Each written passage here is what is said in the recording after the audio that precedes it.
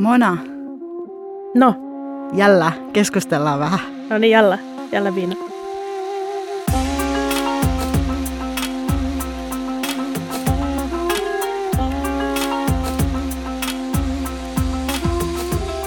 Tämä on Parfyymin tuulahdus. Podcast suomalaisesta arabinaiseudesta. Mä olen Mona Eid. Ja mä olen Koko Hubara.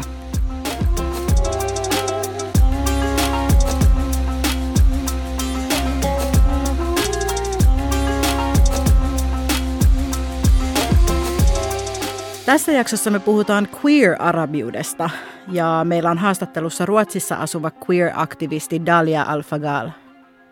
Egyptiläinen Dalia on avoimesti lesbo ja on sen takia joutunut muuttamaan Ruotsiin. Hello Dalia. Hello, how are you? I'm good.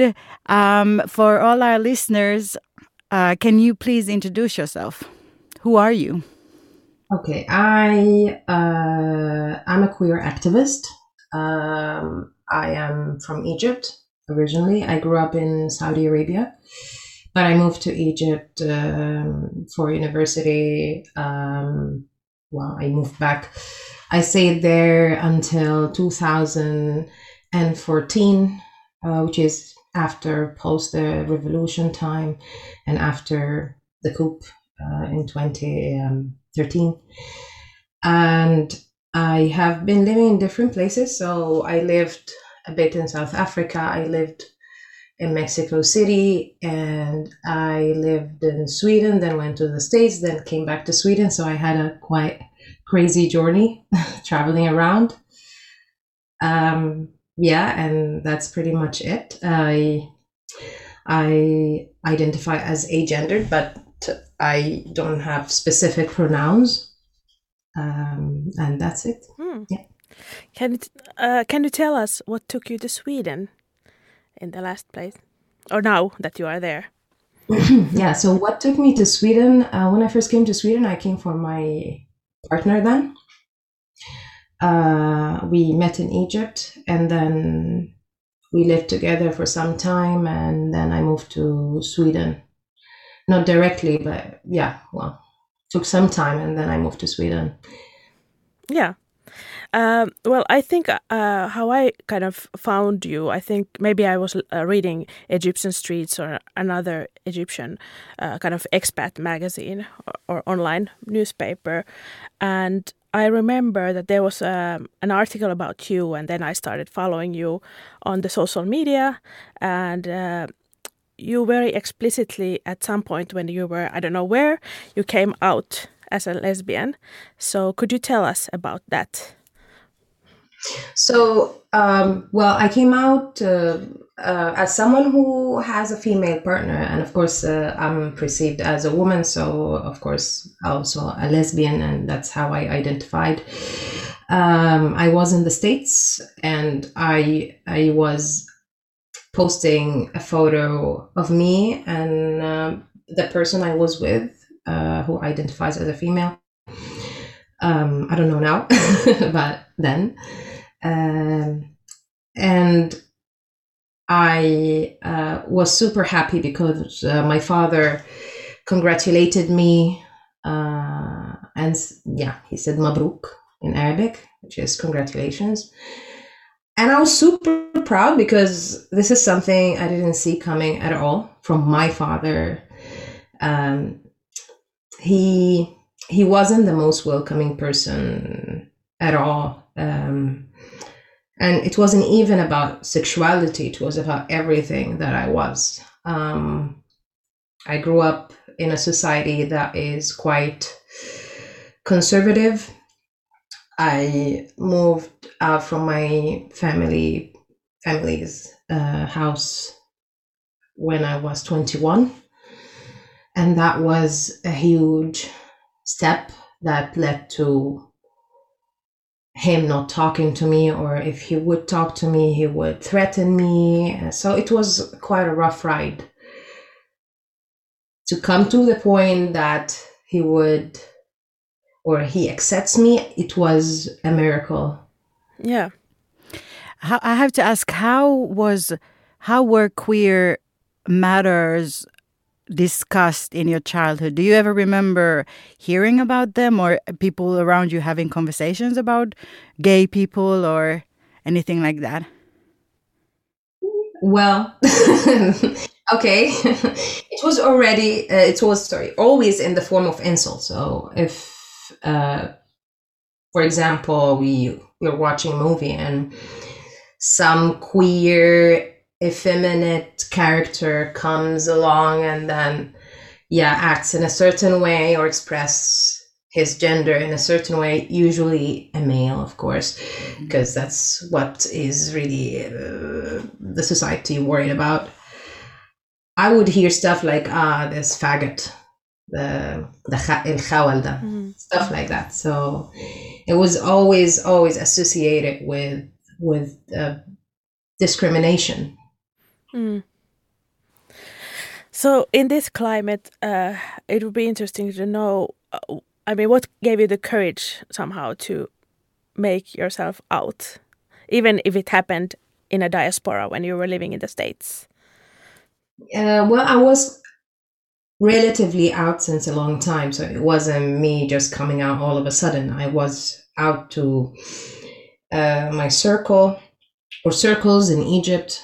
I came out to myself when I was 22, I think, officially. I was like, okay, I cannot adhere to this. I'm not feeling the same way as the majority of people or everyone. Pretty much that it was everyone around me. I didn't have so many queer people, not many queer friends. So it was a journey of letting more people know bit by bit. The more I feel safe, the more I let more people know about who am I and how I identify. So it was a process. Mm-hmm. Mm-hmm. And what I've followed in the Egyptian discussion or media, etc., it seems that queerness is always attributed to Western influence and somehow dismissed as something that it's not inherent in like Arab or Muslim countries. What do you think of this claim? I think this claim is quite ignorant, and maybe it's mainly because of oral history and how history was transferred to us, because we don't really know what was going on back in the day. And I'm quite positive that there were a lot of queer persons from the Arabic culture, like the Arabic history, and before that, in different civilizations that came to Egypt and in the diaspora in general. So I don't think this is true. Maybe one of the problems that we have in the region and in Egypt in particular is we don't have definitions. We lack the language. We don't have wording to define certain things, and we just fill into boxes. I mean, like the rest of the world, but we didn't get out, or there wasn't much of work done on that. And what about the Arabic language or the conversation around these issues? Is it developing somehow? Are there new words coming out, and are people creating words that are not insulting in Egypt or other Arabic speaking countries around you? Well, yes, but I wouldn't say like normal people are, or like not whatever normal means, but I'm saying more it's hard work that is coming from queer individuals who are trying to raise awareness, who are trying to replace the language. For example, I remember in 2017 in some even tabloid newspapers, I was called Mithliya, which is not as insulting as abnormal, which is shadha in Arabic. And that was kind of improvement. There was some initiatives that kind of pushed towards that direction, and seems to work. And it's making progress, but it's kind of slow.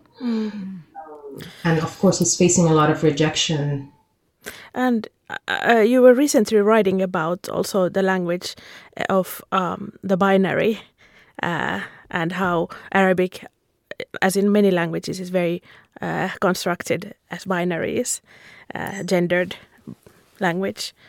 How would you see this? Is there a change coming in that sense as well? So we can see kind of pluralities in the gender pronouns or gendered nouns or... Well, I just wrote that today, so I don't think anything had happened since. In like with 2 hours.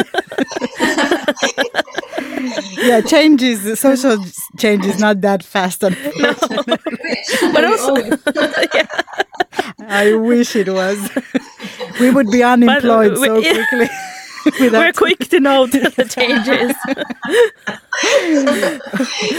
Yeah, I wish, but well, it seems to be very complicated in the Arabic language because it's gendered in every single way, and to get out of this, I mean, you either need to use the plural pronoun or pronouns that are kind of, I mean, still, in my opinion, in my very humble opinion, a binary. I see them binary because they are talking about the binaries. So unless we dedicate another pronoun and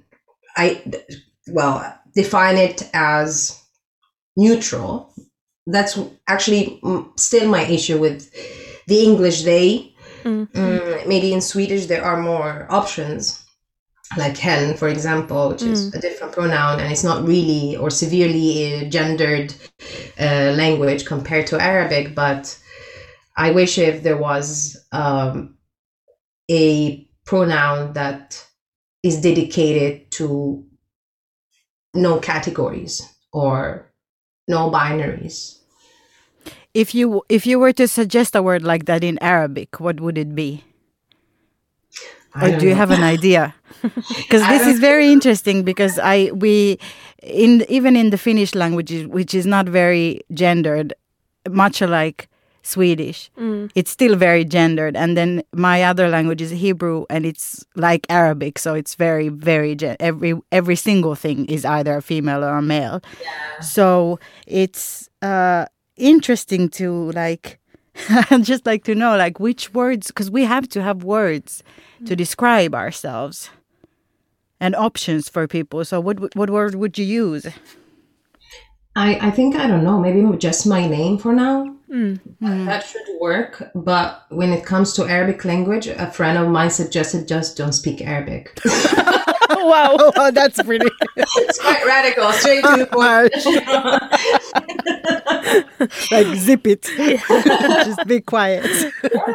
Until there is a difference, or there is, because I cannot just invent something right now. Well, I could. I mean, if I was drunk, yes, I could. But in general, I don't think it's a one-day work. I think it's an accumulative work, and a lot of people need to work together to get it out there, because there's so much resistance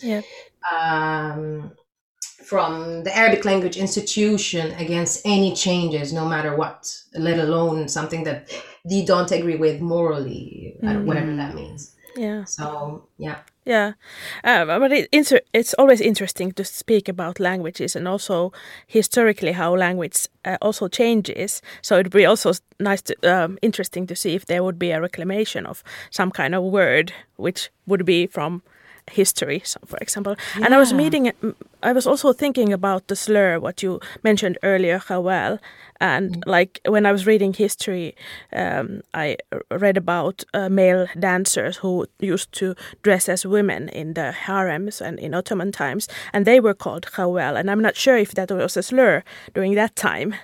And so it's interesting to see if these words have the same connotations throughout times, and if we can kind of reclaim the connotations and the meanings. I'm not saying that this would be the word in any sense, but I'm just saying that the time change. A lot of times, for example, queer people have reclaimed slurs, for example, in the English language that were used as insults. Like and queer. Yeah, like queer, like the word queer. Yeah. And many other words. Exactly. But then at the same time, someone who's not queer would not be able or allowed to use them, but the people themselves would be able to use them. So that those kinds of like like changes. self-reclaiming words in a Yeah. way. Yeah. Yeah, I think like well, it is how like it's exactly the same for a lot of Arabic terms or terminologies that were used to insult queer people, transgender people of different kinds, and there is a lot of efforts for reclamation. So I would say that this is also the case right now. And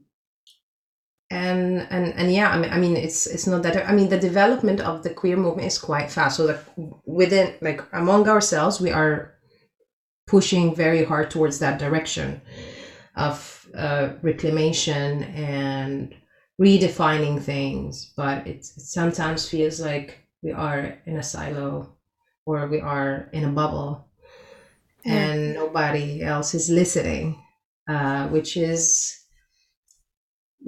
problematic in some way, because I'm just always worried that we would just keep on casting away until we have nothing to do with the society, or we don't even have any channels to communicate with the society, because the society sees us for real as queer and strange and abnormal and, outsiders. I'm worried that we will stay as outsiders forever.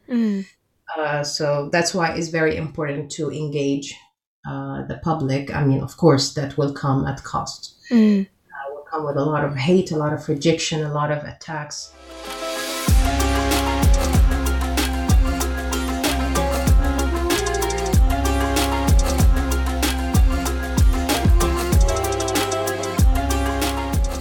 But what do you think about these like regular people who just keep quiet and keep to themselves?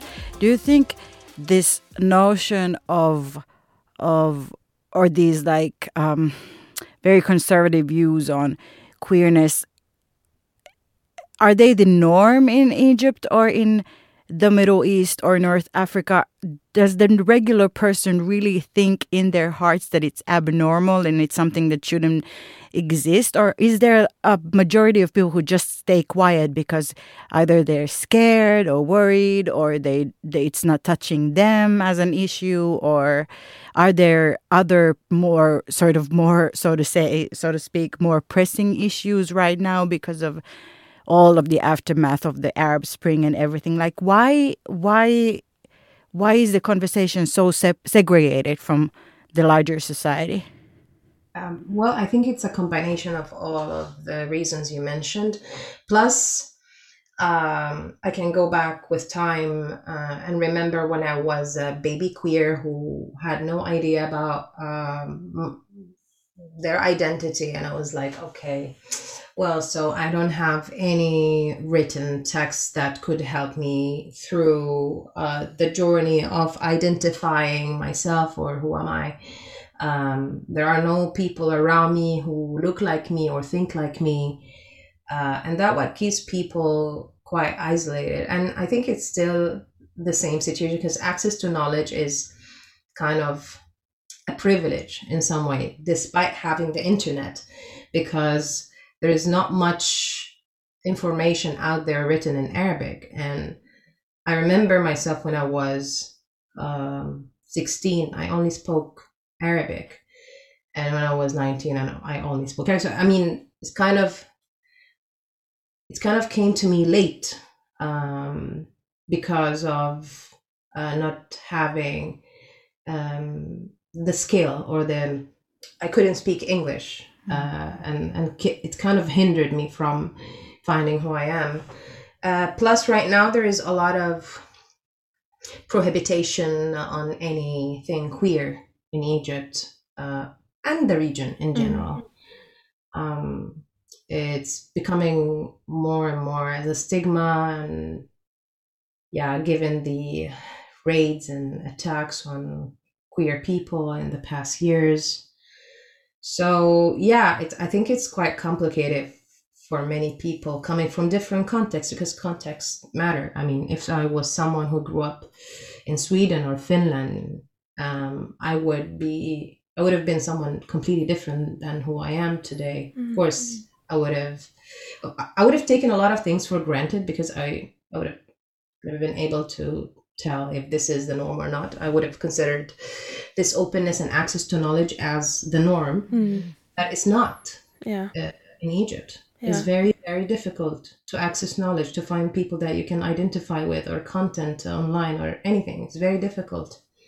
Exactly.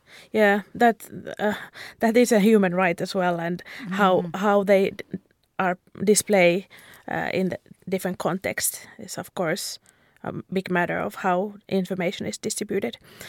Recently, I think there's been at least, well, of course, we are in the Nordics, which is doesn't censure things online, but there's a lot of things happening in Arabic in the social media, for example, with regard to LGBTQ issues. And do you see that when you said before that it's kind of a bubble where you work? So do these issues, are they raised mainly in diaspora, or is there people who work in the region, in the Arab region, as kind of in clandestine or? Yeah, I think there is a lot of efforts. I'm actually quite impressed, because I can find a lot of content in Arabic. Maybe it's not as popular because it will take time for people to normalize such thing, because we are just pushing towards normalization, and once we are there, we'll be able to create more and more and more and raise more awareness. So I see a lot of content on Instagram and TikTok creating awareness about being queer, being gay, being lesbian, gender norms, gender expression, sexuality. There is a lot. And people are becoming, or like the youngsters are becoming more attracted to this kind of content, because you can engage with it. It's not just like it is what it is, and you just need to submit to that, but it's not. It's more engaging and more interactive, and it's a matter of time, I think. But I'm always worried about the big majority of the population, I would say Egypt, because that's the context I come from, not being able to understand any of that or make sense of it, because they didn't have any kind of formation that enables them to think and question. And that's something difficult to navigate. Yeah, I remember this just recently, was last year, that there was this TV talk about an actor whose child was trans or is trans, and it was public, or it was kind of a more normatively displayed on a public TV channel. Do you remember that case? Yes, and do you think that would like this? Maybe little by little more people kind of also have more courage to come out, also in these very normative, heteronormative, and binary circumstances? Yeah, of course, it's opening the door, or it did open the door. So yeah, of course, it's a really strong and brave step from Noor Salim. Yet, I think he is also aware of that, and a lot of our trans activists, like Malak El-Kashfi, is aware of that as well. That the society is more likely to accept someone doing a transition from female to male than a male to female, because it's kind of like you are giving away your privilege and going to this very, like the second class citizen status, which is, well, being a woman is somehow a second-class citizen status in the society, or as per society thinking. So that is one thing. Yet that is like, so it can come in a hierarchy. So it's female to male more accepted than, I wouldn't say male to female is accepted. So it's kind of difficult. I don't know, because I'm not a person, like I'm not a trans person myself, so I cannot talk on behalf. But I know that it's slightly discussable. I wouldn't say safer. I wouldn't say more accepted, but I would say discussable. But being gay, being queer or lesbian or whatever, no, not at all. That's interesting. Like, why is it so? Because we are still sticking to the binaries. Like if you think about it, like, as long as you are going from a binary, from one leg of a binary to another leg of a binary, then it should be in a way you need to try so hard. Maybe it takes you decades to prove it, but after all, it's like a normative thing to the society, because like you need to go from here to there, you know. So if Noor, for example, decided to come out as gay, as a man, I think that would have a lot of terrible backlashes. But Noor doesn't talk about his sexuality, and I don't know, or maybe the society doesn't know about his sexuality, and maybe it's not that important as long as they don't talk about it, because that's also another thing in the society, that okay, you can be this, but don't talk about it. You know, it treat it as a sin. You don't talk about a sin. It is a sin. Just don't talk about it. Do it, don't talk about it. And one day God will show you the light. Yeah, that's it. Okay, so I have a question about religion. So the interpretation of Islam in Egypt and in most of the other countries as well in the region is quite severe on anybody who's outside the norm. So how do you like, what's your relationship to religion, and how do you make sense of it? Well, I don't really have a strong relationship with religion. Maybe I don't have any. Well, I used to, though. So I understand the influence of religion, or I mean, the contextual religion, because after all, it's context based and it's culture based.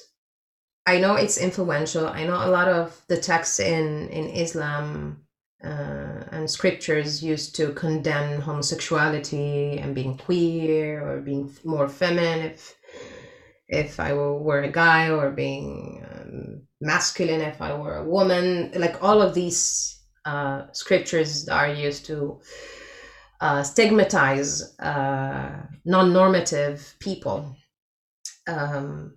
But there is also some efforts from queers of faith who want to kind of push in the direction of creating another interpretation of religion, so they can stay as people of faith but also queer.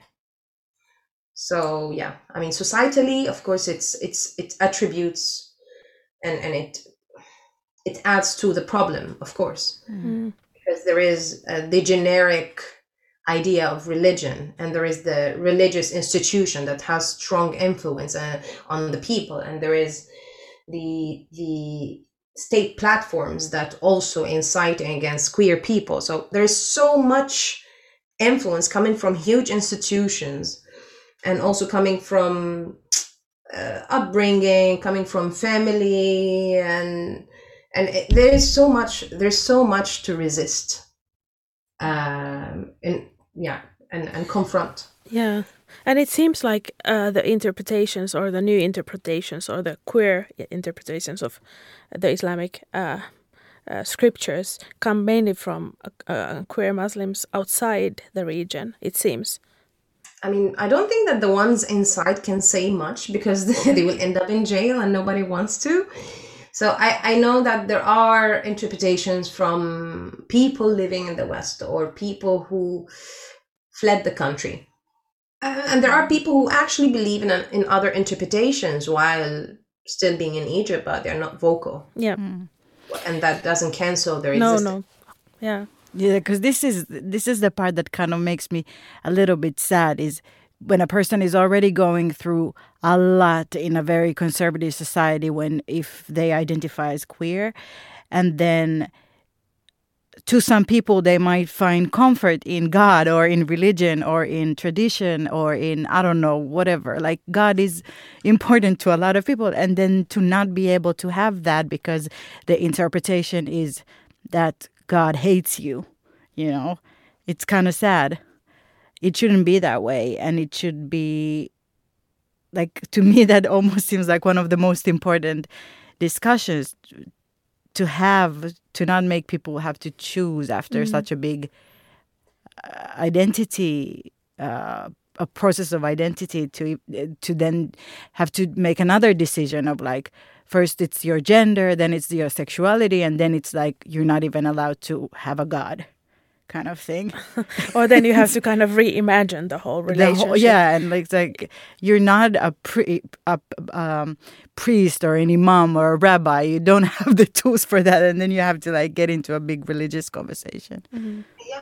And sometimes it denies your entire identity as well. It's not just the religion. Yeah. Because, they're always accusing queer people of being spies or being, I don't know, conspiracy from the West or whatever.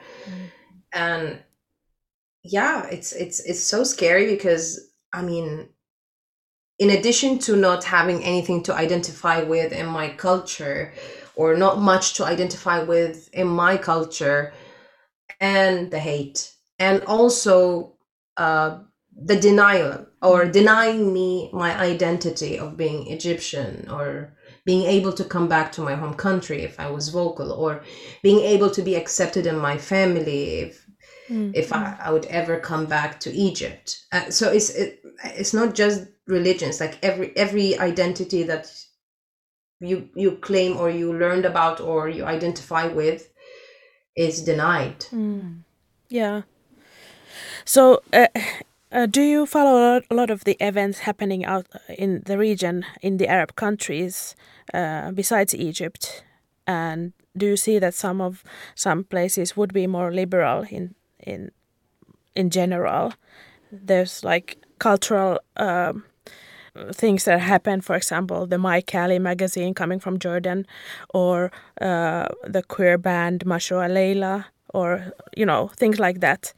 Or the movies that somehow many of them have a plot which could be interpreted queerly as well. Like, there's, like, different cultural things are happening. Yeah, but there are initiatives that are done from abroad. My Cali, well, I know that the founder of My Cali doesn't live in Jordan, for example. I know that there are a lot of efforts being done from abroad for safety reasons, and I understand that, except Tunisia maybe, and it's still very difficult for them to operate because there's still a lot of discrimination, but it is the best worst case scenario, if that makes sense. So I would say Tunisia is the only thing, but the rest of the region, there are a lot of political instabilities that kind of also empowers dictatorships to oppress minorities of different kinds. So I'm not sure if there is any place at all that can be called liberal in the region, really, because in a way or another, some identity will intersect with the other, and it's kind of like that. Oh no, we don't like these people. Oh yeah, you're queer, but no, we don't like you. No. Yeah. So yeah, it's quite complicated. It's quite complicated. I think it's maybe it's a matter of time. Maybe it will take some time to change, but right now, I don't think that there is a place to live in as queer, intersectional, and safe.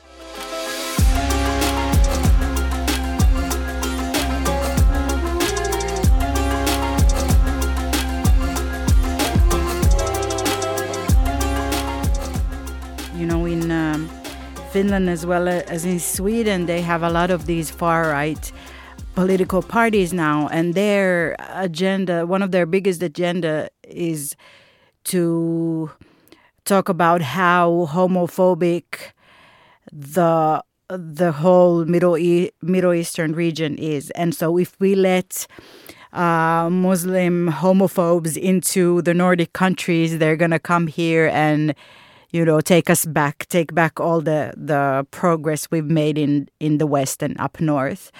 So how do you navigate doing what you do in Sweden and not kind of play? Because that's my big worry whenever I work around, like even this issue that we're talking about today, I don't know, like female genital mutilation, I don't know, all kinds of the big issues that I'm afraid that if I'm vocal about them, I participate in the discussion as an activist, as a journalist, I'm going to kind of I'm going to kind of feed into the far right parties.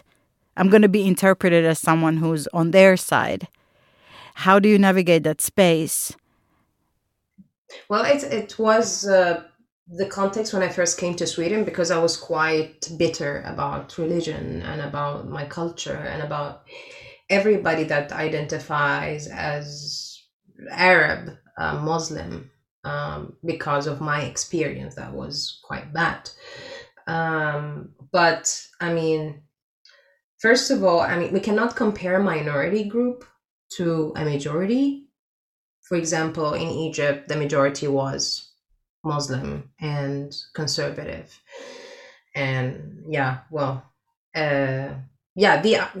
they had so much power because they are more, and they are in every part of all institutions.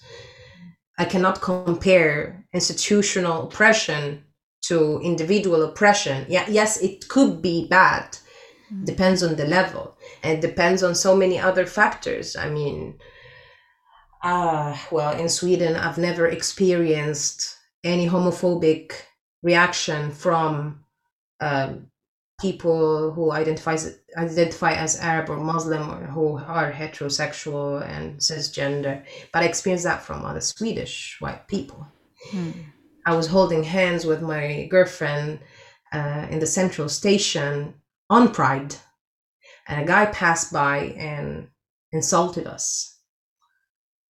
So, homophobia is everywhere. But the thing is it institutional? Is it minorities versus majority? What is the structure? Because power structure matters a lot. And it's not those individuals who fled war or who fled terror will come and create a mess. Maybe, of course, they will be attached to wherever they were at. They will try to reconstruct it in a way, but after all, they are a minority.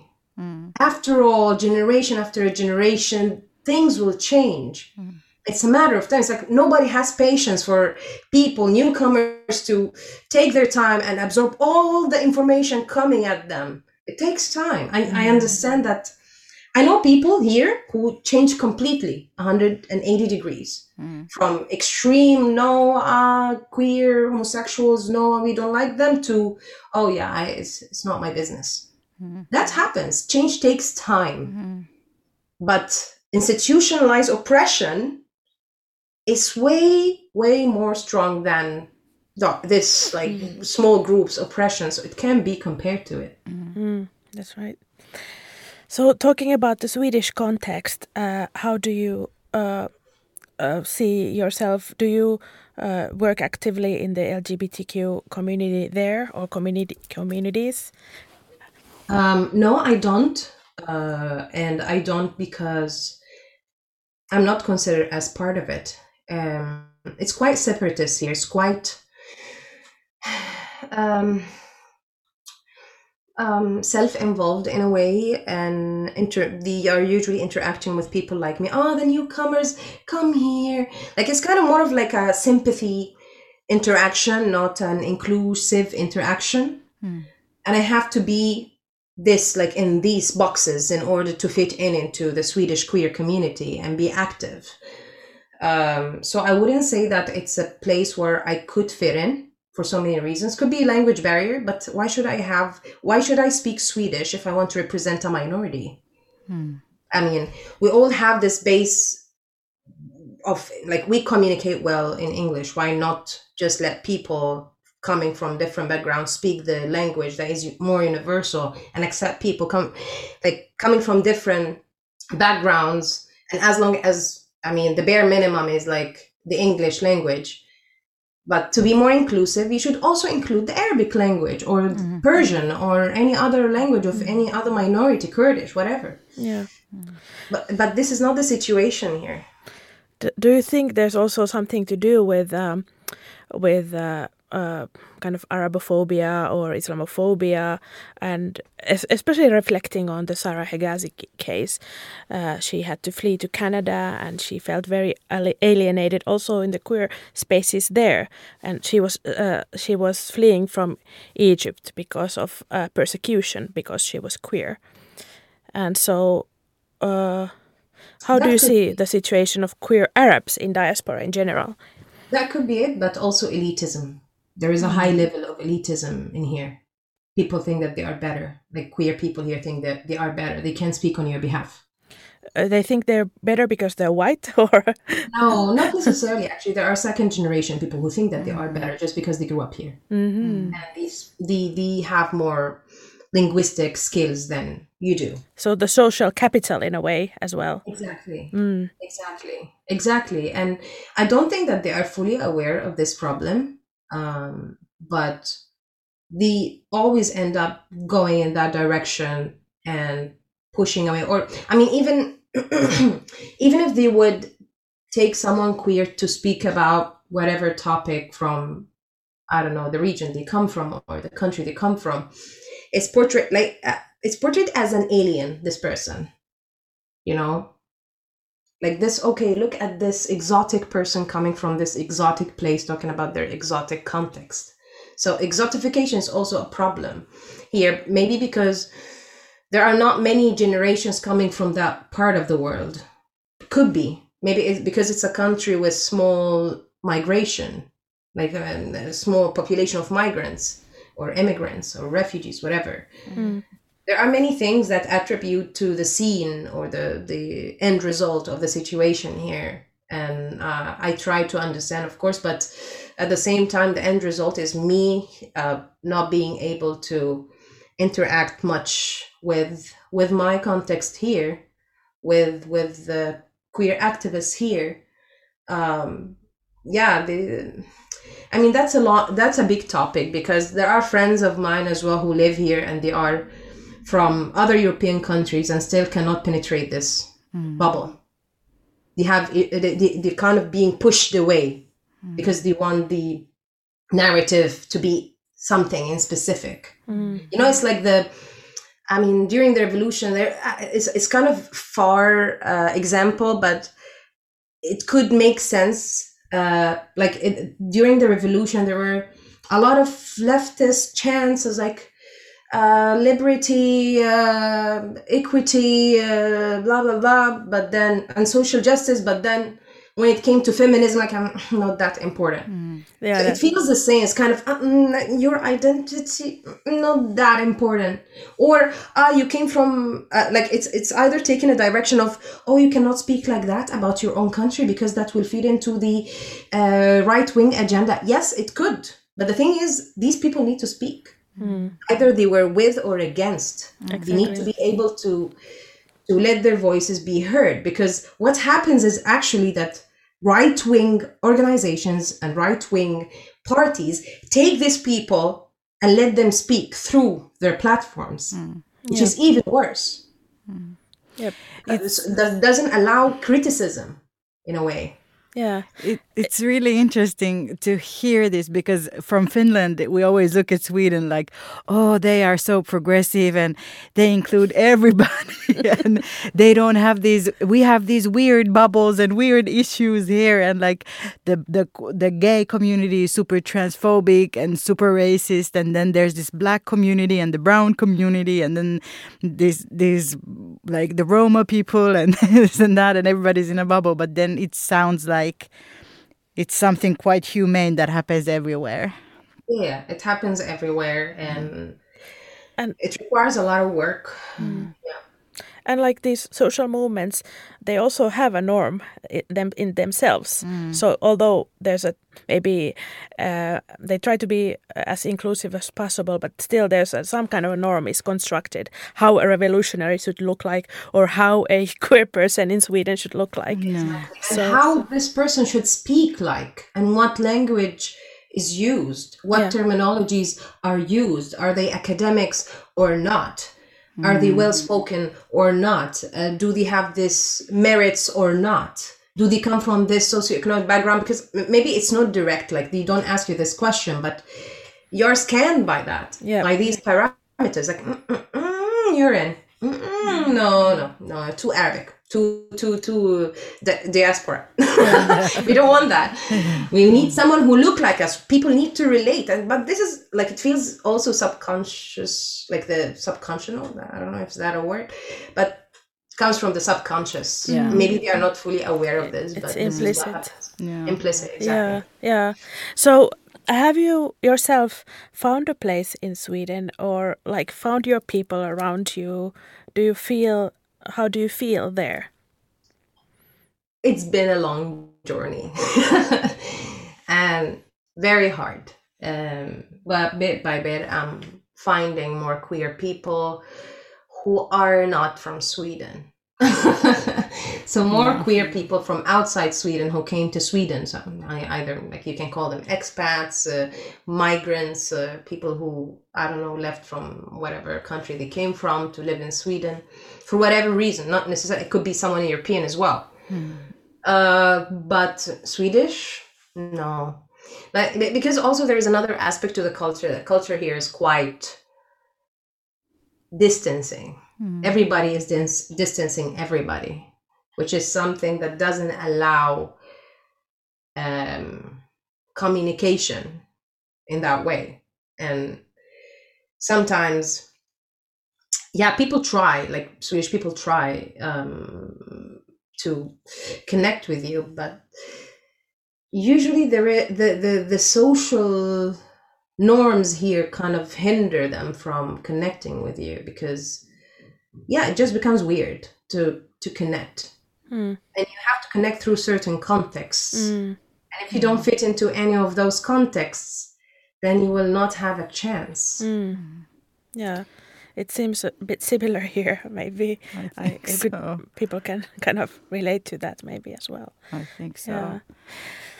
So, and my big worry is that this case that we had with Sarah Hegazi is not going to be the only one. Like, this is a question of mental health and life and death for people, this distancing and this exclusion. So it's not just about, not finding friends immediately. It's people that come from very traumatic backgrounds, and then they're not allowed to come in. They're not offered support into their own communities.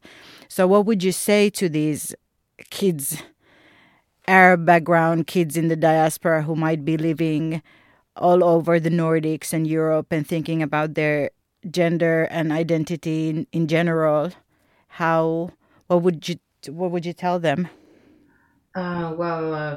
It depends on at what age they came, because I know some people, kids from the diaspora who live in Sweden, for example, who came from Egypt, but they are getting along very well because they went to Swedish schools. They made friends, like the traditional way of like making friends in Sweden. So the younger the better, because also language helps a lot, and speaking the language as everybody else helps a lot. because it's also like within the Swedish society, it's kind of classes. Actually, it is classes. So I mean, some people who live in the suburbs, they have a specific way of speaking, and they're kind of excluded in a way. Not that welcomed, like not rejected, not totally rejected, but not welcomed. So, I mean, coming here in an older age actually is the most difficult thing, I believe, because when you come here, you come from or you come at a point in your life that you know things around you. You know, you're familiar with your context, and then you are forced to leave, which is different from wanting to leave. It's different. If I'm someone who wanted to leave the country for whatever reason, I should take the consequences. But if I have to leave and I don't have any chance to come back, that's another issue. Mm-hmm. Because sometimes there's some sort of rehabilitation and recovery when you live in a country like the Nordics and go back to your home country and then travel back to the Nordics. It helps kind of to regain your energy and feel connected. But if you can't go back, that's the problem. And that was the situation with Sarah. Mm-hmm. That's the situation with me. Mm. I can't come back.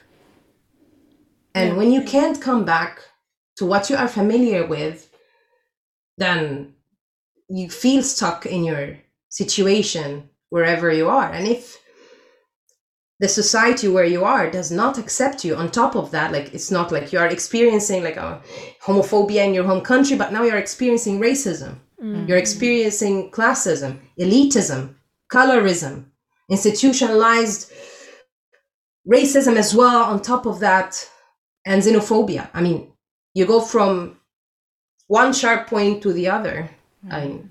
So of course it's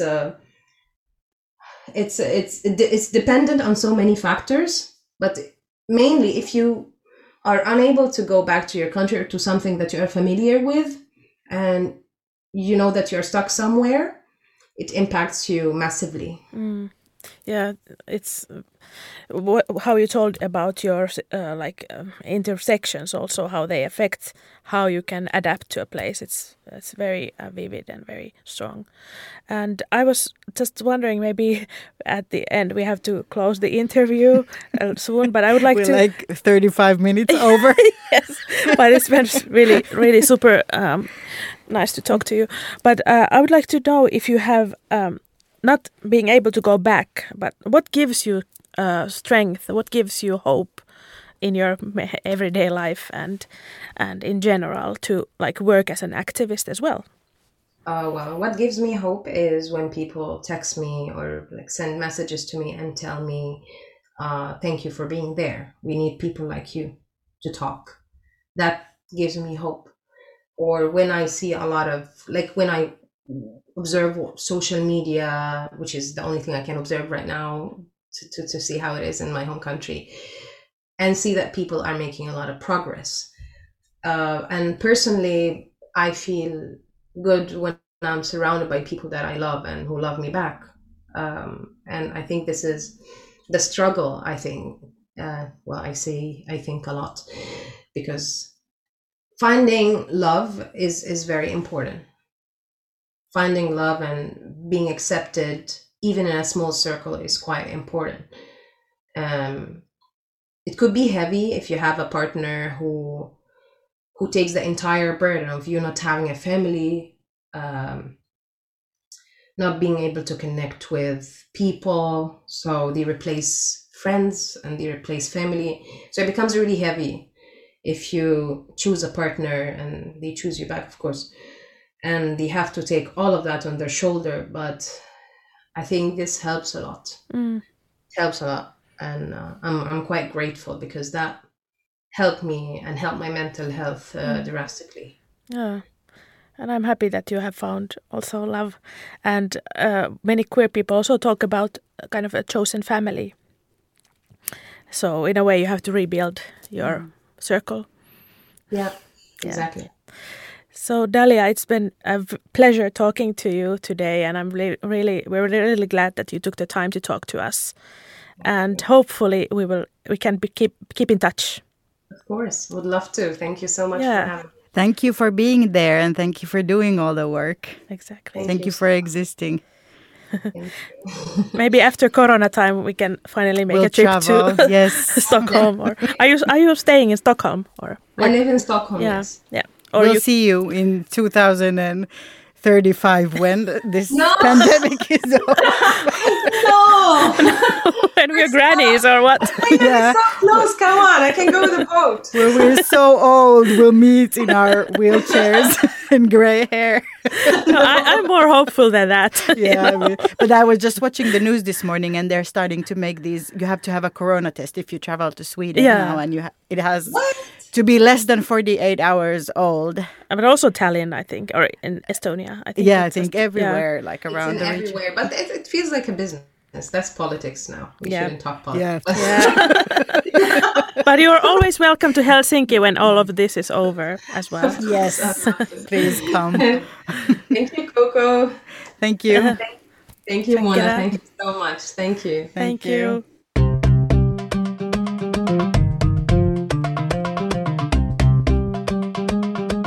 Tämän jakson lopuksi me kuullaan runo 1010-luvulta. Tämän on kirjoittanut Aisha bint Ahmad al-Qurtubiyya. I am a lioness and I will never be a man's woman. If I had to choose a mate, why should I say yes to a dog when I'm deaf to lions?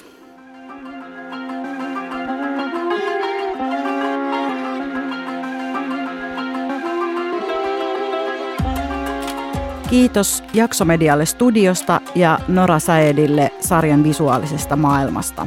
Kiitos Ruskeat Tytöt Medialle alustan tarjoamisesta keskustelulle. Kiitos myös Suomen kulttuurirahastolle apurahasta. Jatketaan keskustelua Ruskeat Tytöt Median somekanavissa hashtagillä parfyymin tuulahdus.